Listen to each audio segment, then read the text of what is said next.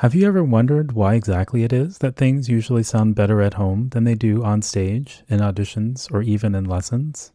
It's easy to chalk it up to nerves or assume that you just have to practice more or get more performance experience. And sure, those things certainly are part of the puzzle, but a lot of times that's not really the true root cause. If you've been confused by the inconsistency of your performances, I put together a free 4-minute quiz called the Mental Skills Audit, which will help you pinpoint your mental strengths and weaknesses and figure out what exactly to adjust and tweak in your preparation for more consistently optimal performances. You can take the Mental Skills Audit online at bulletproofmusician.com/MSA. That's MSA for Mental Skills Audit. And again, it's 100% free, and it'll take just 4 minutes to get your results emailed to you as a PDF. This is Noah Kageyama, and you're listening to the Bulletproof Musician podcast. Every Sunday morning, we'll take a look at a new research-based tip or technique to help you practice more effectively or perform better under pressure. And on the first Sunday of every month, I'll have a guest from the music, sport, or research world who will share their insights on how we can all be a little more awesome in the practice room and on stage. It could just be my imagination, but I've always felt that my most productive practice years were when I was very young, through about the time I hit age 10 or so. Because in those early years, my practice was spaced across multiple sessions per day, morning, afternoon, and evening. And not because I had so much rep to learn that I had to split everything across multiple sessions, but more so that I could touch everything I was working on more than once per day. I think my mom figured that, we eat 3 meals a day, so why not practice 3 times a day too? Whatever the reason, this formula seemed to work pretty well. But as I got older, I started moving away from this practice structure and consolidated all of my work into one single mega practice session.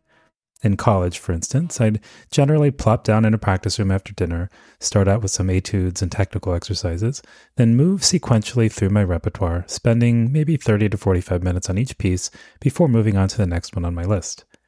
Or sometimes I'd devote a whole day of practice to just one piece and put everything else on the back burner, like the day before a lesson when it seemed like my best bet was to put all my eggs in that one basket. At the time, I figured practice was practice and it didn't really matter how or when I did it, but there is accumulating research which suggests that maybe my mom was onto something. How so? In a 2009 study, UCLA researcher Nate Cornell recruited 20 students to participate in a study which compared 2 different ways of learning vocabulary words with flashcards. Cornell wondered if the way in which the flashcards are organized would have any effect on learning. As in, would learning be maximized if students studied a big stack of flashcards? Or would students learn better if they broke the stack up into smaller stacks to study instead? Well, let's think about this for a second.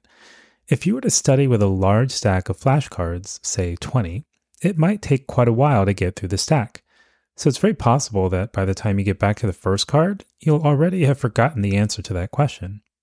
On the other hand, with a small stack, say 5, forgetting is less of an issue because it's easier to keep the answers kind of in your short-term memory as you keep cycling through the stack in a pretty short span of time. So which study approach do you think you'd choose? Would you take that single stack of 20 cards? Or would you split it up into a bunch of smaller stacks and work through the sub-stacks one batch at a time? The students started out by taking an online vocabulary lesson which helped them learn 20 GRE or SAT type words. One group, the spaced learning group, was presented with a large stack of 20 digital flashcards.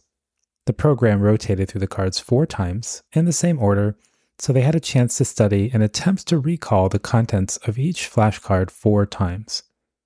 Another group, the massed learning group, was given 4 smaller stacks of 5 flashcards each. In this condition, the software rotated through each stack 4 times before moving on to the next stack.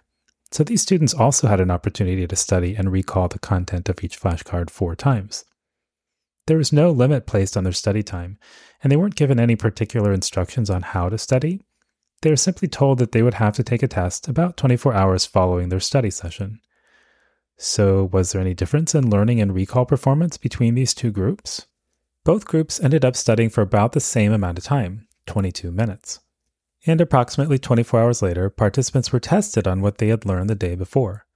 But despite spending the same amount of time studying, one group performed significantly better than the other on the recall test.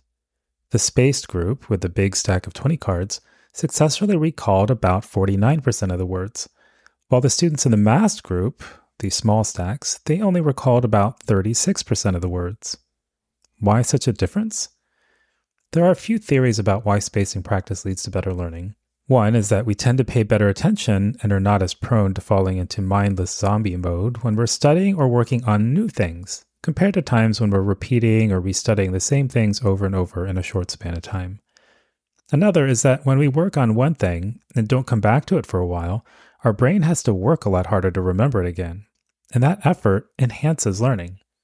And in a practical sense, when we introduce spacing into our study or practice, it often means that we're learning and retrieving information in different contexts too, like different practice rooms, different times a day, when our bodies feel more or less fatigued, all of which is way more conducive to flexible and durable learning than if we try to learn everything at the same time in the same setting.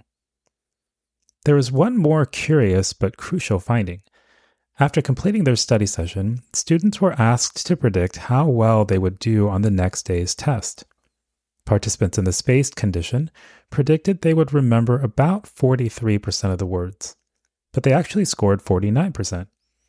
Meanwhile, students in the masked condition predicted they would remember about 50% of the words, but they could only recall 36%. In other words, the spaced group underestimated how much they had learned from their study session, while the masked group overestimated how much they had gained from their study session. So something about masked practice led to the illusion of effective learning, whereas spaced practice led to more actual learning, even if it didn't feel like it at the time. So what would spaced practice look like if applied to music practice? Well, looking back, I see that my childhood practice, where I practiced every piece I was working on multiple times a day, falls under the category of spaced practice. Conversely, my college practice, where I spent more continuous time working on each piece, but only once per day, was more like masked practice.